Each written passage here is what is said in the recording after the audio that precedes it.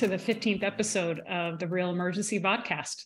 And today's theme day is Save a Life Day. And I think we can say with confidence that in the 2 years that we've been doing Real Emergency, we've helped you, the EMS clinician, maybe save some lives. That's what we're here to do. And we're so proud that we have thousands and thousands of views on our YouTube channel and countless more who are watching for continuing education credit on Prodigy. So for today's episode, which is our 15th episode, our panelists have each chosen a few clips from past episodes that they'd like to revisit and look back on. We'll be focusing on those clips that provided lots of value, both clinically and educationally.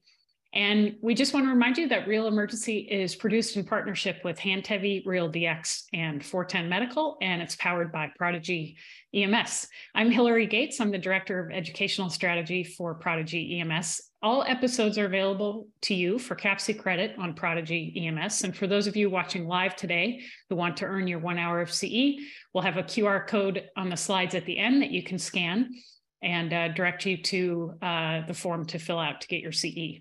Make sure you check us out on your favorite podcast platform or on the Real Emergency YouTube channel. And don't forget to follow and like us on Facebook and Twitter. Let me briefly introduce our resident experts. David Spiro is a pediatric emergency physician and professor at the University of Arkansas Medical System, and he's the Chief Medical Officer of RealDX. Peter Hantevi is a pediatric emergency medicine physician, an EMS physician, and the founder of Pediatric Emergency Standards Incorporated. Mark Peel is a pediatric intensivist at WakeMed in Raleigh, North Carolina, and he's the medical director with WakeMed Mobile Critical Care. Dr. Peel is also founder and chief medical officer of 410 Medical. Finally, Zach Dunlap is a critical care paramedic, and he works as a clinical education specialist for 410 Medical. And we're so thankful to have these fine educators present to us all these amazing cases. So let's get on to it. Some tips for watching today. We want you to weigh in. The panelists will absolutely ask you for your feedback and your questions and comments. So feel free to type in the chat or unmute your mic and join us. We also, for today's episode, would love to hear what you've enjoyed about Real Emergency in the past. And we can share those once we get closer to the end of the episode. So we're going to get started with David presenting his first clip. And this is from one of our early episodes. David, if you can just kind of set up the clip a little bit before James plays it, then we'll give everybody a little bit of context. Over to you. Well, first of all, before we get started, I want to say it's an incredible honor, Hillary, to work with you and Prodigy. And, you know, this has been an incredible organic experience over the last 2 years. And I've been a couple different organic processes, and this has been one of my most favorite things that I've ever participated in, and mostly because I got to meet people like you and James and Amy and Zach and Peter and Mark and Rob. And, you know, one of the things is that I've learned is that everyone here is dedicated to trying to move the needle and support this incredible group of paramedics and EMS providers. And I just feel really, really honored to be a part of this process. And I'd like to start by just firing up the video, because I'm all about the video, you know that. So let's just fire up the video. We don't need to set too much up. And this is one of the first episodes that we created. And why don't you roll the tape? Okay, so I am. So full body shaking. Yes. Yes, will be his third. Does he take medications? No. And I knew that his fever was getting up there, and I was trying to get fighting hard. Yeah, I think this case exemplifies the issue of ABCs and the first things that you need to do. And, you know, we at RealDX and a lot of the cases that we've shown have been around showing real patient video and sort of learning from it, and what we can learn from real patient scenarios of bringing people together like all of us who have seen some of these things and learned. I've learned so much since I've been here. One of the things I learned from that particular case is that it's really important to undress the child and look at a child's respiratory rate And obviously, this was an extreme example where there was a red blanket over the child.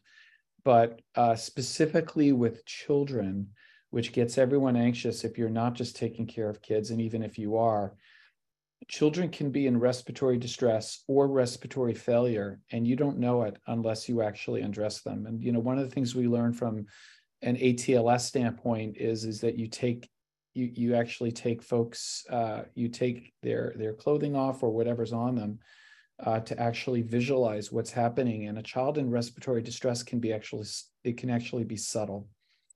So that's the primary point of that video. It should be really, really uncomfortable when you see that. And Peter, Mark, Zach, I don't know if you have any other thoughts, but that was the one piece from that case I really wanted to get forward. And the last thing I'll say is that today, I've been looking forward to today so much, because when I'm working with a resident for 8 hours in a shift, if they learn one thing in a shift, it's a complete victory.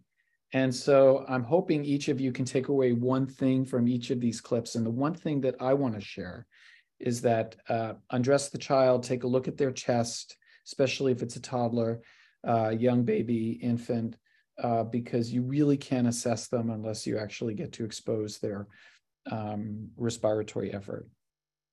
David, maybe tell us what you saw, since I don't know if we're going to watch the rest of that scenario, which I'd like to if we could, but what did you see, and how did the paramedics there respond? Yeah, well, that child was actually turns out that child was in a complex febrile seizure. And it was unclear whether, when the child was undressed, whether the child was actually postictal or whether the child was actually actively seizing. And that was a lot of the discussion for that case as well. And a teaching point is that sometimes after a long seizure, whether a child's in status epilepticus or whether it's a complex febrile seizure, which this was, sometimes at the end of it, when a child is tonic, it's sometimes very subtle to figure out whether the child is actually still seizing or not. And it can be just a difficult thing to think about how aggressive you want to be with anti-epileptics. I'm going to make a comment, because I think, what I love about David is that you're so focused on assessment. And I think that a lot of us kind of want to go to the cool stuff, right? But it's so important, especially in pediatrics, to focus on assessment. And so what I wanted to mention of this case is the fact that, and some of the mistakes that I see that are happening in the field, especially coming into the emergency department, is that the kid has a seizure, and let's say that they got a benzo, right? They got midazolam, and people throw on the non-rebreather, right? That's because what people do, here's a non-rebreather. And now the kid's breathing, I'm just going to make this up, 4 times a minute. And all of us know that 4 times a minute at 100% FiO2 on a non-rebreather, they're going to be 100% O2 set, right? And you wheel them on in, and you're looking at them on the stretcher as they're coming by you, and you see the kid's only breathing 4 times a minute, right? And the kid's unconscious, right? Because they're quote unquote post-ictal. And what passes by many people is that if they just would have put an end tidal on the kid, it would have been 60, 70, right? So also the waveform capnography will give you a respiratory rate, like it's the cheat code, right? You could see that the kid is only breathing 4 times a minute. So please use end tidal. It'll help you get to the simple stuff, which is, how are they breathing? Are they breathing effectively? What's their respiratory rate? What's their O2 sat? What's their end tidal CO2? And oftentimes these kids need an OPA. And if the OPA sits there, that means that, yeah, they probably needed that OPA. And then you can go ahead and bag those people. So I just wanted to reemphasize that what you're saying is very, very important. And I want people not to forget some of the basics when it comes to vital signs. End tidal CO2 may be the most important one. Great. Let's move on to Peter's clip. He's going to present from a case that we had that was quite unique in that it was an end of life case where we had 911 response to a patient who was on hospice who had some altered mental status and some other issues. So James, if we could cue that up, and Peter, anything to add before we start? Yeah. Yes, before we start, first of all, thank you so much for the intro, Hillary. This is a very important case to me. My father what was in hospice situation. Unfortunately, my dad had Alzheimer's. He passed away several years ago. May he rest in peace. However, I will tell you that there were a number of occasions while he was on hospice that my mom had to call 911. And what this case that you're about to see really represents to me is the fact that when you walk into a home where there's an elderly person who's on hospice, who has something terminal, it's very difficult to kind of start to tease, is this a patient who's in the dying process, who wants to be left at home, or is it a patient who is in hospice who happens to have an acute event that does require hospitalization? We don't do a good enough job of teaching this, unfortunately. And before we play it real quickly, I want everyone to know, James, before we play it, that all the patients in all cases that we present here, folks are giving consent. I just want everyone to be very clear, if you're new to this, that all of our patients have had consent prior to playing. Sorry. Thank you. You do oxygen.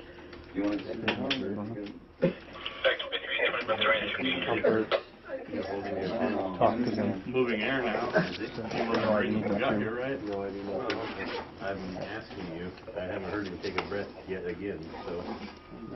This is 12:31, stand to.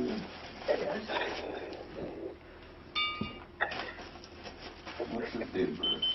November 6th, 1929. Give me the air mark. Yeah. Dr. Holden's is doctor. Yes. Let's get a glucometer out, check sugar, please. H's and T's, but. So glucometer's gonna be right here on Mark's backpack. He said that he had cancer. You do. Is it a heart condition of any kind? Let's take the bag out, whoever's digging it. Okay, it is. Pull it off him. Any stroke in the past? Diabetic?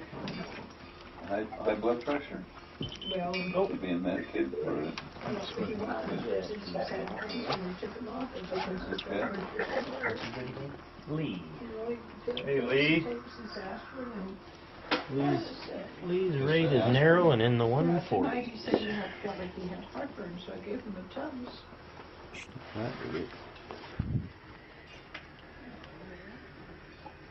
So, Darren, Yeah. it's unclear. Comfort measures only. Do they not want an IV? Anything like that? Can we check? I just want to confirm with her. Just to set that up, is that the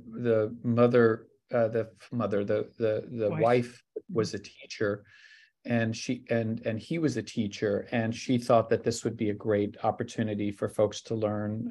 She pretty much panicked because there was some agonal breathing when there was supposed to be a hospice passing away at home, but these are really, really, really difficult situations. And I don't know, Rob or Zach, if you want to comment about this, but I still don't know what the right answer is in some level. The question I have for Doc is either any of you is, how do we educate without talking them into either not maybe performing care or not transporting, if that makes sense? So there's an education piece there, but it's also a fine line that we face oftentimes because we're battling the emotions and the intensity of the situation sometimes. But I found oftentimes just educating them that this is the natural process, this is the way things are supposed to happen, may be comfort to them and help us with maybe not transporting if that's not what they want.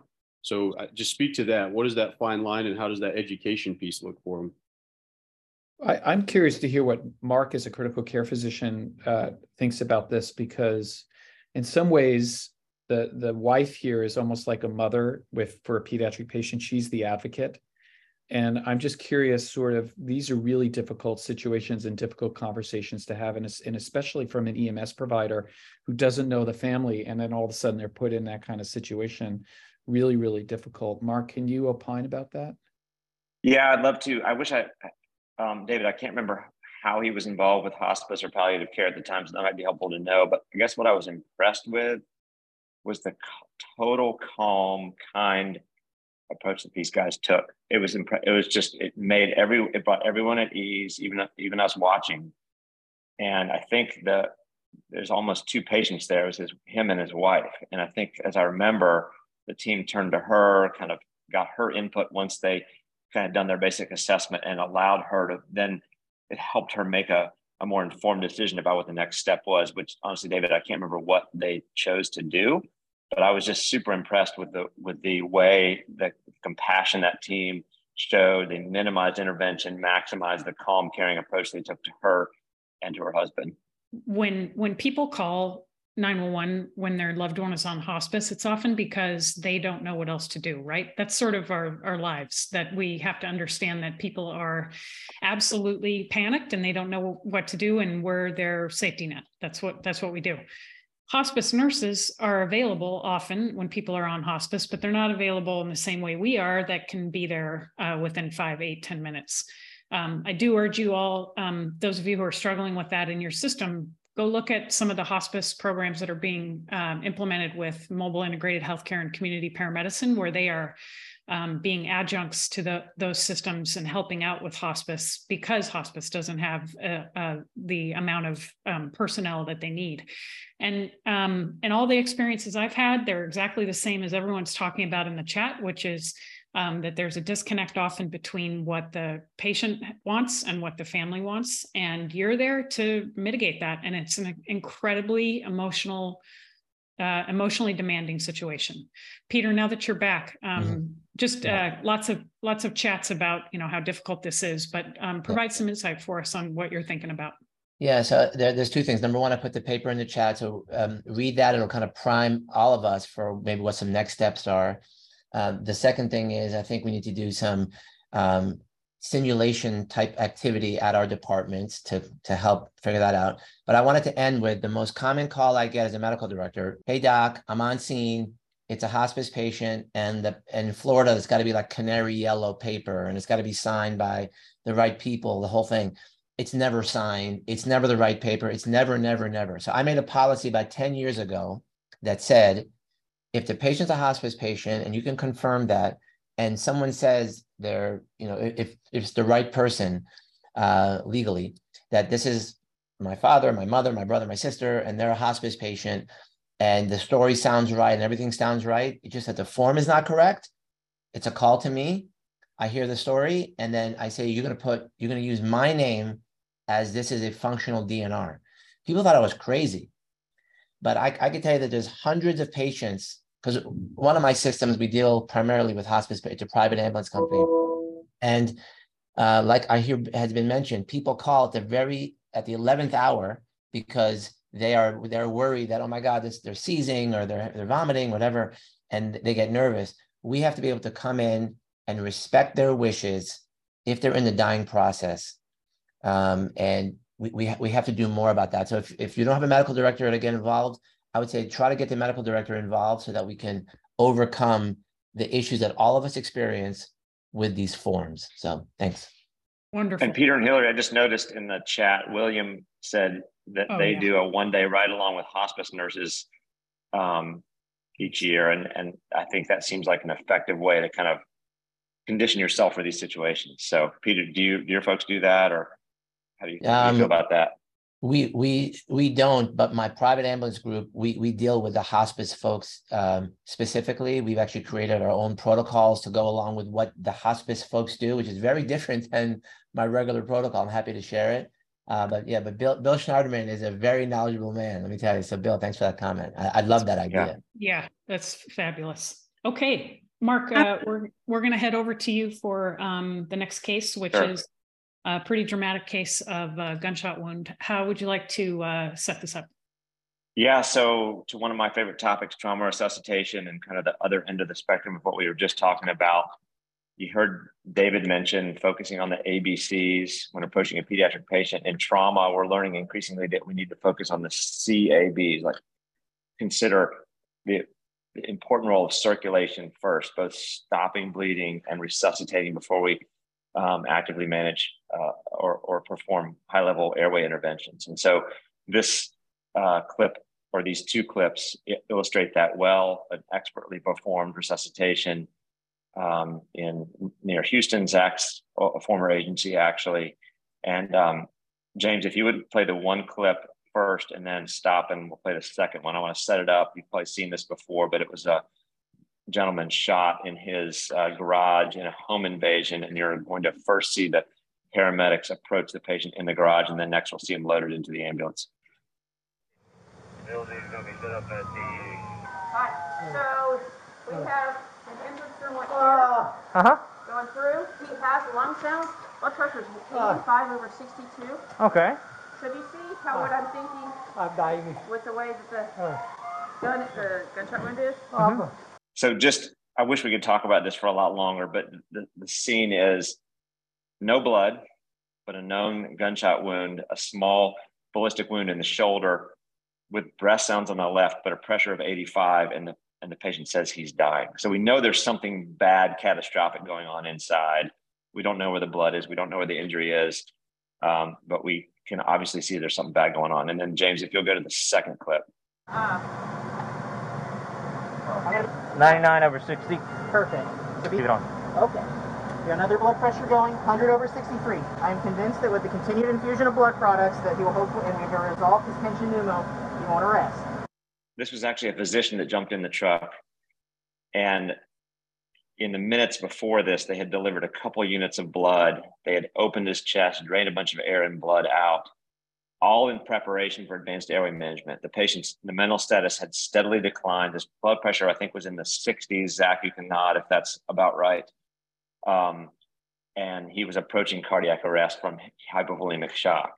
And to then put an advanced airway in that situation, despite his GCSO3, risked a cardiac arrest in that moment. And so that the team was effectively able to resuscitate with blood, actually whole blood, and get his systolic in the hundreds.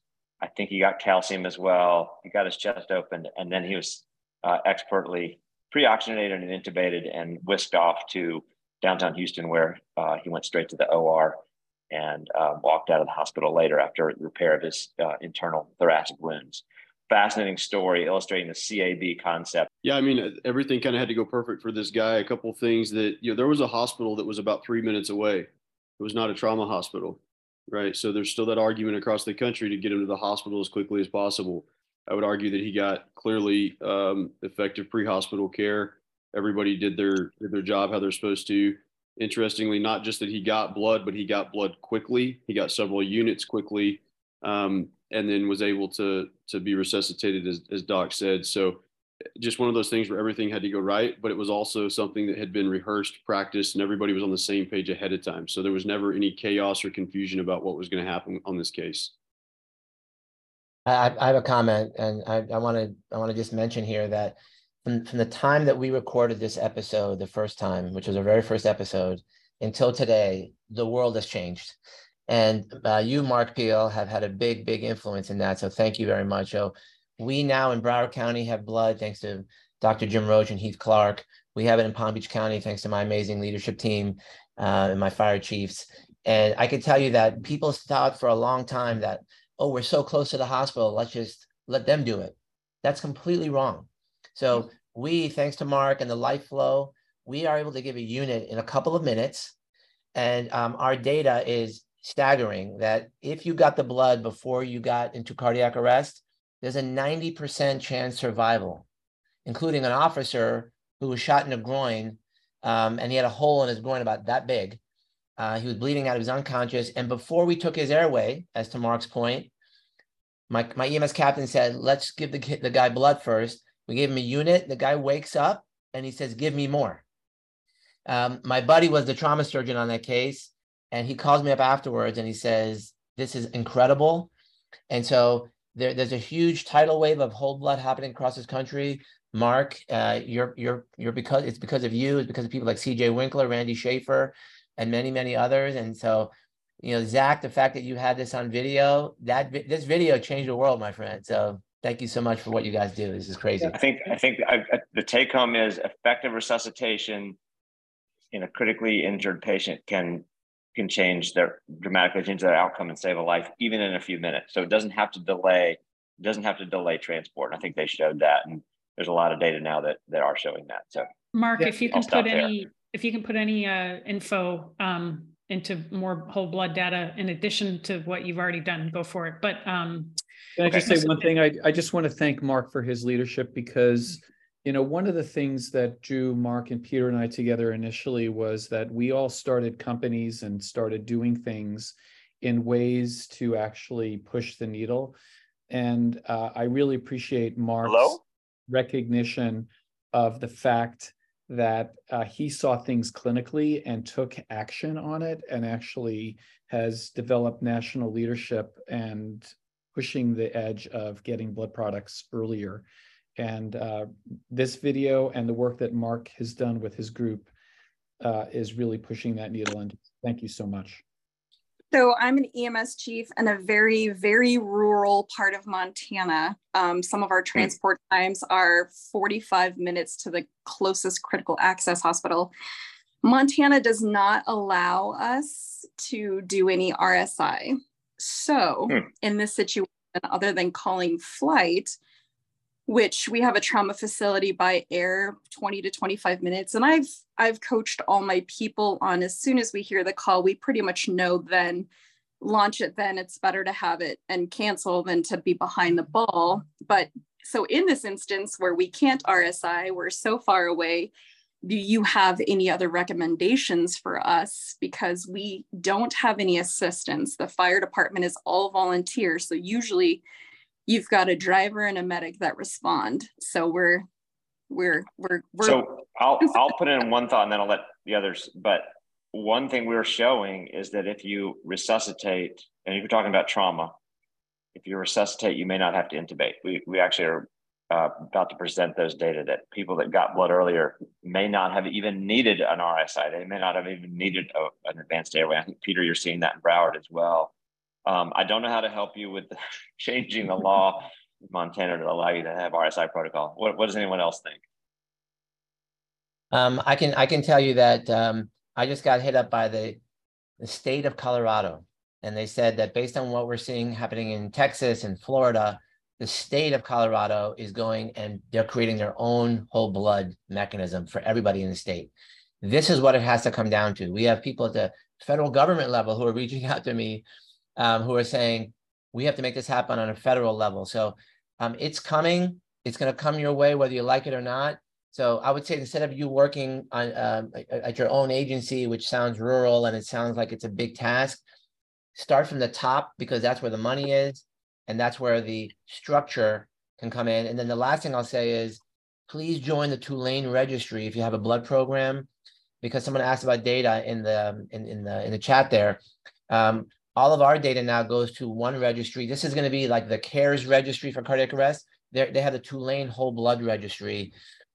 Please send the data in, because the data that Mark's involved in getting, and I know he can't tell some of the data because it hasn't been published yet, but it's mind-blowing. And it's going to Peter, thank you for that. I put that in the chat. We've had a few people say we're not allowed to give blood, and it seems like the two things that prevent this are cost and availability and kind of maintenance. One of the things that a lot of you will say is that you don't have either a cooler to keep the blood cool or a warmer to give warm blood. And there are lots of agencies around the country, look at New Orleans EMS, who are doing things with blood that don't use coolers and don't use warmers. And it still seems to help. The initial data says that. So we do need to move on to our next case, which is a bit of a pivot. So Zach, we're going to go over to you for anaphylaxis, and go ahead and set us up. Yeah, so this one basically was an anaphylaxis reaction at an allergy clinic of all places. I remember sitting there getting the call as a colleague of mine was telling me about how he had just returned to work from an anaphylactic reaction, being that he had to be intubated on, so that it was very ironic. And we got there, and as you'll see in this first part, this patient is very, very sick. He's in severe anaphylactic shock. So we'll go ahead and play the first clip. 3 rounds of epi. Okay. 0.3 times 3. Neb treatment. Is that just albuterol or? Just albuterol. Okay. All right. His O2 stat is 61. 61 right now? Yeah. Okay. Let's go ahead and clear the stretcher. I'm going to try. So as you can see here, he's already had 3 epi. His O2 saturation is 61. This is what I call a bad day. And he's laying flat. So the crew immediately sets him upright, and then starts aggressively resuscitating with CPAP, a lot of positive pressure. I think they put the PEEP to 10. More epi. Technically, if you're going by your guidelines and protocols, he's already had 3 doses of epi, right? So, but it would be insane to not give more epi. So they hit him with IM, then they gave push dose epi, and then started him in an epi drip at 10 mics, and he ended up turning around. Hypoxia is a pulmonary vasoconstrictor, and pulmonary vasoconstriction is the afterload to the right side of the heart. And so there is, correcting hypoxia aggressively is also a way to reduce afterload on the right side of the heart and improve like forward flow through the system. And so there is also lots of things at play, but potentially also a hemodynamic benefit to doing that. Good point. But, what I love about that is that it goes back to the theory of ventilation, oxygenation and ventilation have probably more to do with flow than anything else, right? So opening up those lung beds, by relieving the hypoxia is a critical thing in this case, and also in cases of cardiac arrest. So I love that comment, and hopefully people take that one to heart. A little bit thumbs up or worse? Okay, good. So to give some context there, what Dr. Dorsett and Dr. Antevy were talking about is one of the main questions came from this case is this guy was obviously hypotensive, requiring aggressive resuscitation with epi, Benadryl, and then he needs to be oxygenated as well. So being hypotensive, do we still give high doses of PEEP? And so that's what Dr. Dorsett was speaking is we have to oxygenate this patient. We don't sacrifice oxygenation due to hypotension. We can fix that with pressors. We're obviously giving epi. If you've given epi, give more epi. Dr. Antevy talks to that as well. Most protocols stop at about, after that 3rd dose, you stop.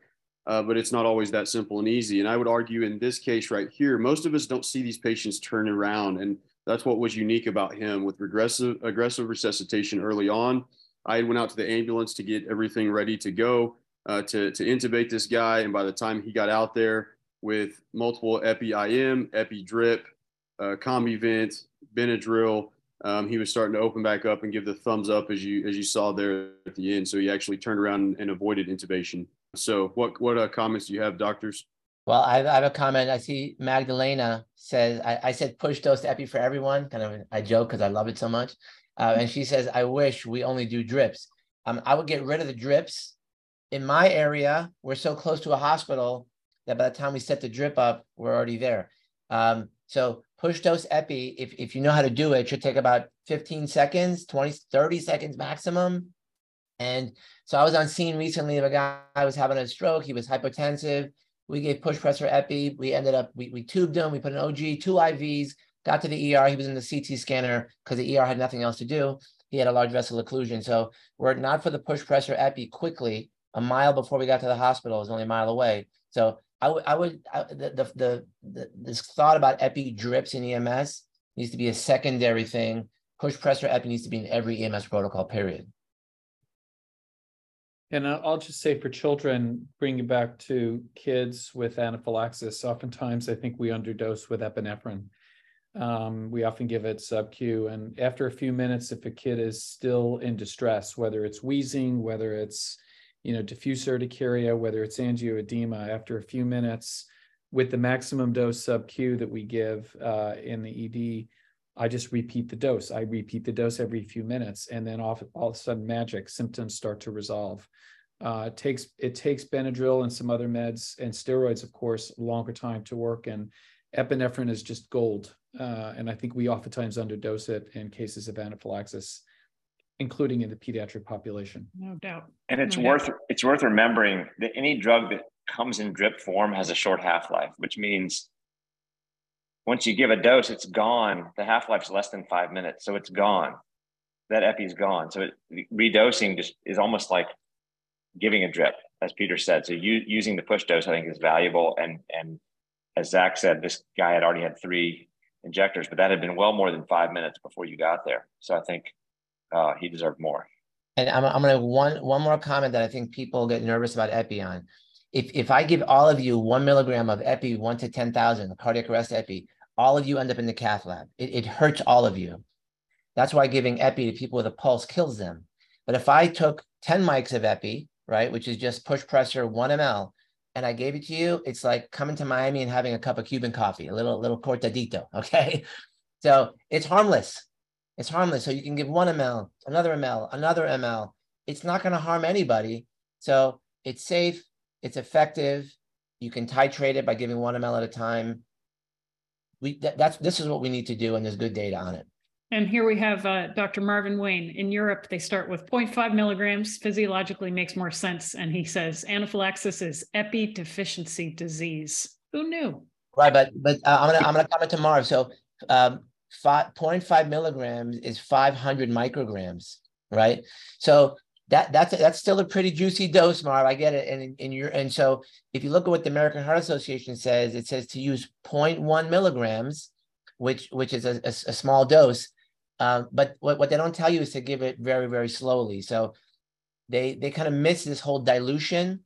And the only way to give that epi to an alive patient is to dilute it first. There's no prepackaged epi that is appropriate for the alive patient. So you have to make the push pressure yourself.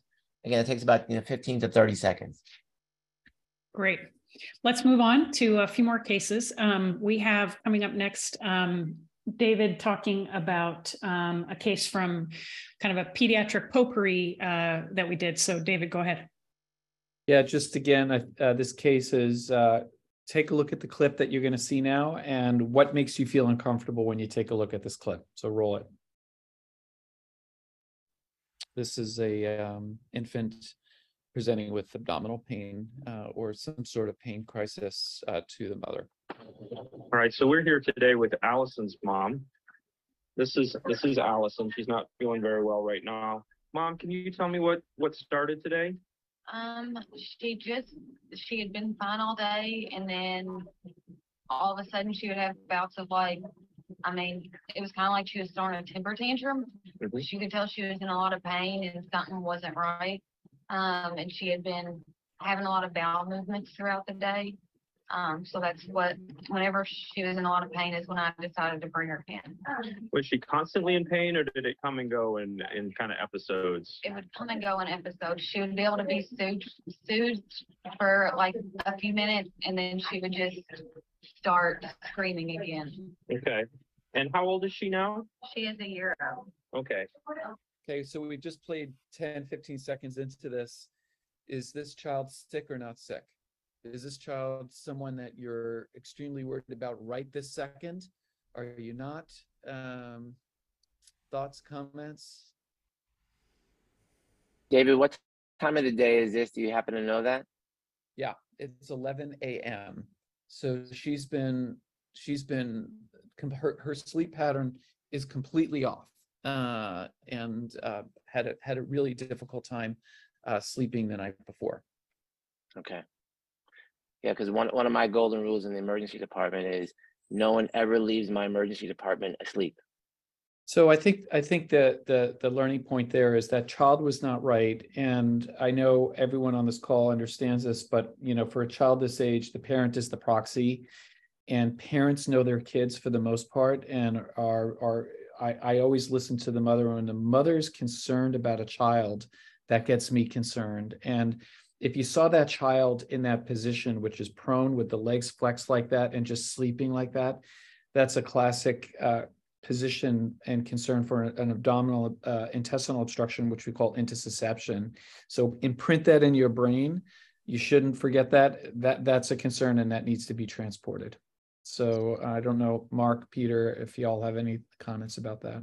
No, I mean, that's a perfect example of an intussusception. So the child, I describe these children as having apathy more than lethargy. And I think this one was asleep too, but just didn't care about what was going on. Bright room, new provider, and laying with the legs tucked up after bouts of abdominal pain. That is intussusception.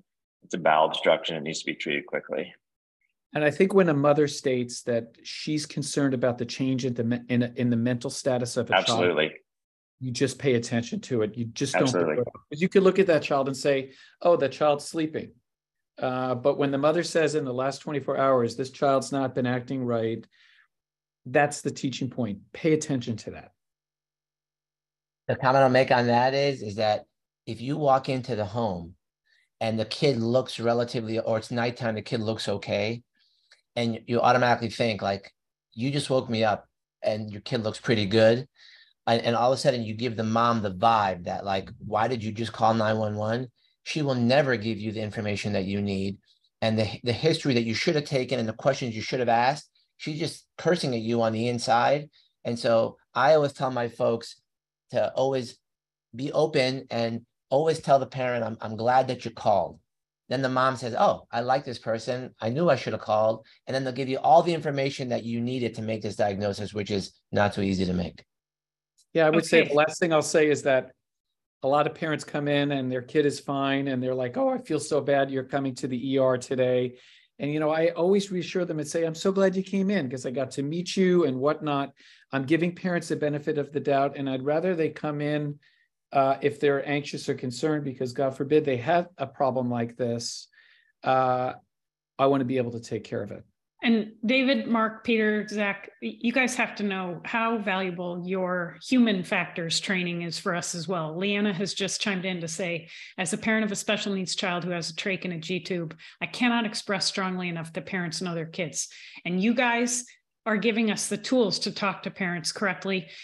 Really quickly though, I don't even like to say it, much less spell it, but David, quickly, what is intussusception exactly? Really good word. It's a really good word. And unfortunately, it's too long to play in a Scrabble, a regular Scrabble game. Way too many. But intussusception is when the intestine involutes on itself and actually causes an obstruction. It becomes swollen and then with peristalsis that causes pain and discomfort. And it's actually an obstruction that needs to be resolved. Thankfully, 90% of the time it can be resolved with what's called an air contrast enema, where you blow air through the rectum and in the radiology suite, and oftentimes it can be resolved. 10% of the time that doesn't work, or it recurs, and a child would need surgery. But most of the time, these children can go home and we can solve the problem. Wonderful. Thank you. All right, Peter, I think we may be ending with your clip and then asking our audience what they want to talk about. But you've got a great idea here for airway management. And it's good that we have Dr. Wayne on board as well.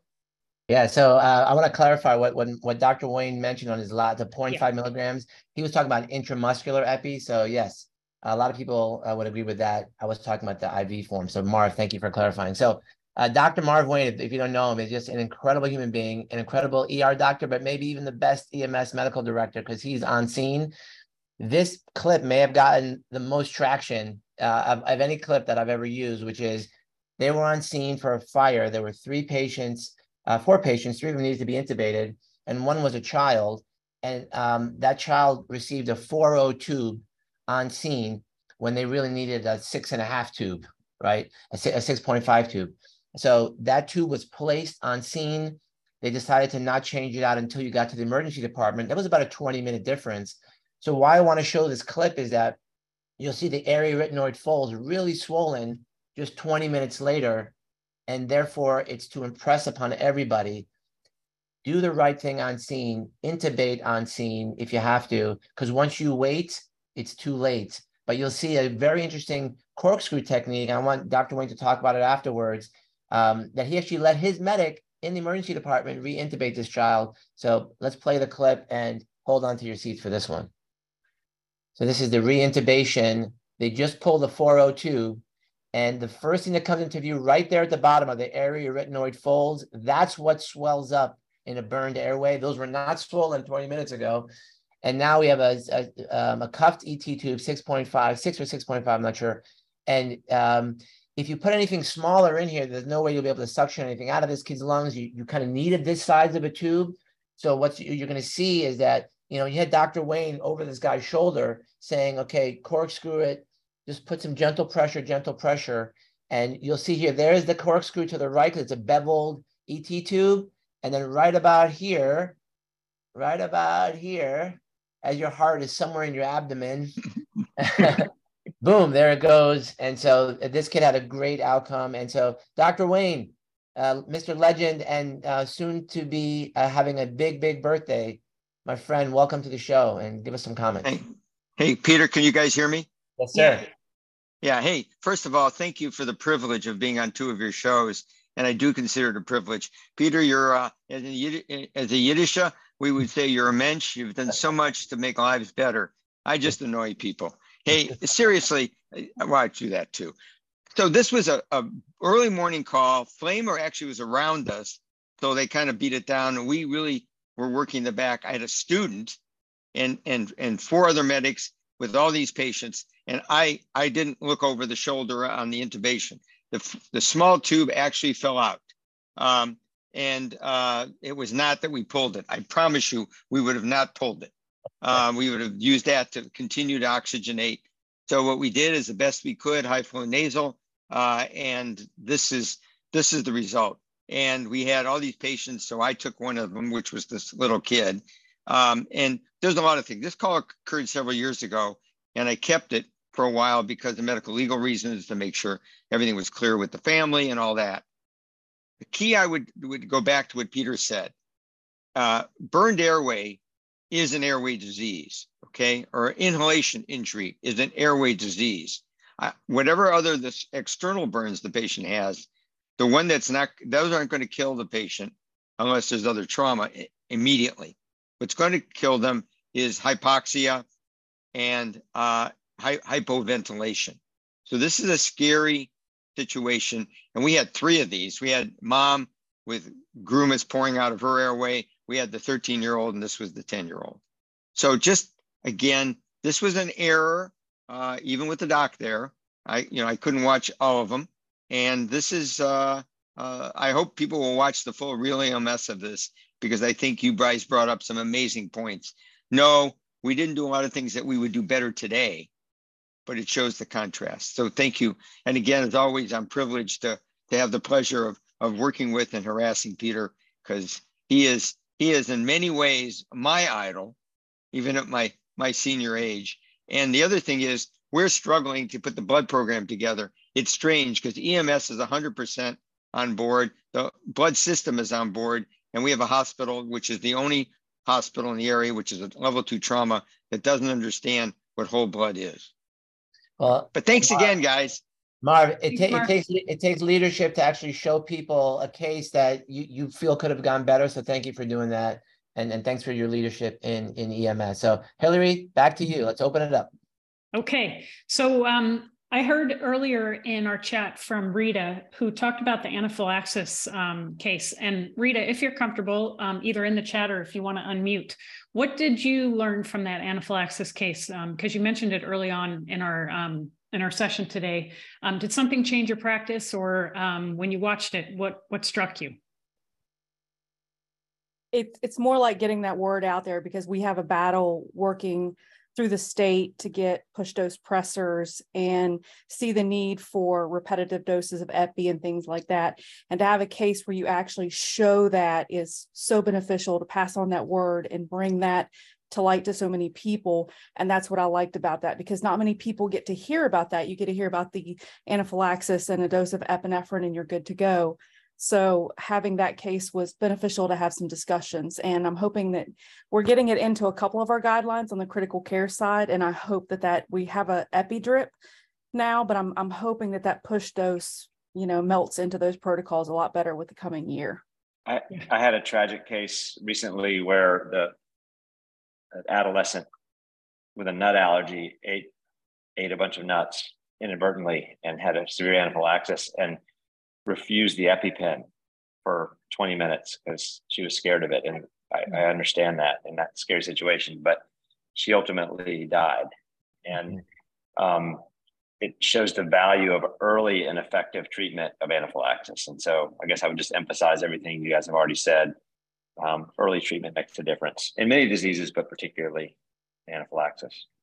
When you look at the data on epi in EMS, for anaphylaxis, it's very low. And there's a lot of studies out there that show that. I even heard of one agency in California who wants to take away Benadryl just so that the medics only have one thing to give, which is epinephrine. And so, I mean, like, it's kind of a weird thing. It's like when someone asks you, where's your left ear? You do this. I mean, it doesn't make any sense that you would pull out Benadryl. Just give the freaking epi. That's what I would say, and give it first. Yeah, I've heard that too, Peter. That's not the first time I've heard that removing the Benadryl would lead to more epi. Yeah. Great. We have Aubrey Wright, who talked about her department really enjoying the pediatric videos. Aubrey, I don't know if you're able to unmute and tell us what you've done with them, but for Aubrey or anyone, have you used these in your training? Have you showed them in a group setting or in a classroom? And if so, how and what tips can you give us and your fellow viewers today? Yeah, I'm Aubrey. We are in Central California in the middle of the national forest. And we do have camp here. And so we run about 2,000 kids here on camp weekly in the summer.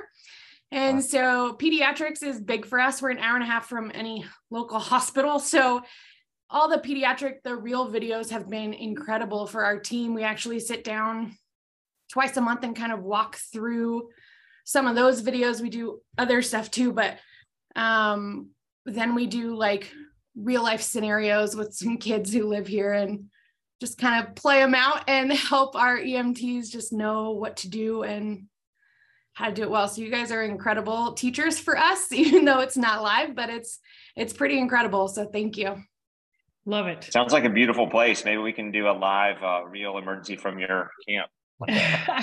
Hey, we would not be opposed to that. You are more than welcome. I mean, you basically, Mark, you're basically saying like, we'll have 2,000 kids. You just go sit there with the camera and wait for somebody to do something silly. Exactly. It happens all the time. Don't worry. I'm going to jump in, guys. The good Dr. Antovi, I know, is a camp doc. There's a webinar /podcast/ video in there. I think there's something we need to do one of these actually. I was about to say, I do 4 weeks a year at a camp because my kids go there and I spend time up there. And I think I see like 1,000 kids a day. I'm not sure why they keep coming to me to put cream on their hand. I'm not sure what it is. I have a mosquito bite. Yeah. I just want to, before Hillary sort of wraps it up, I just want to congratulate everyone on EMS week. And, I'm honored. I'm a former paramedic and, it's been an honor to work with Mark and Peter and Rob and Prodigy. This has been just such an incredible experience. I think all of us are excited to bring you more. This is sort of our anniversary opportunity to sort of give you a potpourri, but I think we're dedicated and excited about bringing more interesting content to you all and would love feedback. But I just want to say, guys, how this has been an incredible ride and want to continue the journey with you all. And thank you for including me in this ride. And how about this? We should also ask people if you have videos available to you, please send them our way because we need those. David has a huge library of videos in RealDX, which if you haven't seen that, you should take a look at it. It's a great educational tool, but we're going to selfishly ask for more of your videos that if that's possible. We can't say enough how much of a thrill we get out of these episodes. All of us hang up and keep talking about it for days. So you guys are keeping us going, and we applaud you for your efforts and your time and energy here as well. Thanks for joining us. Look for us to come back in July or early August. And again, happy EMS week.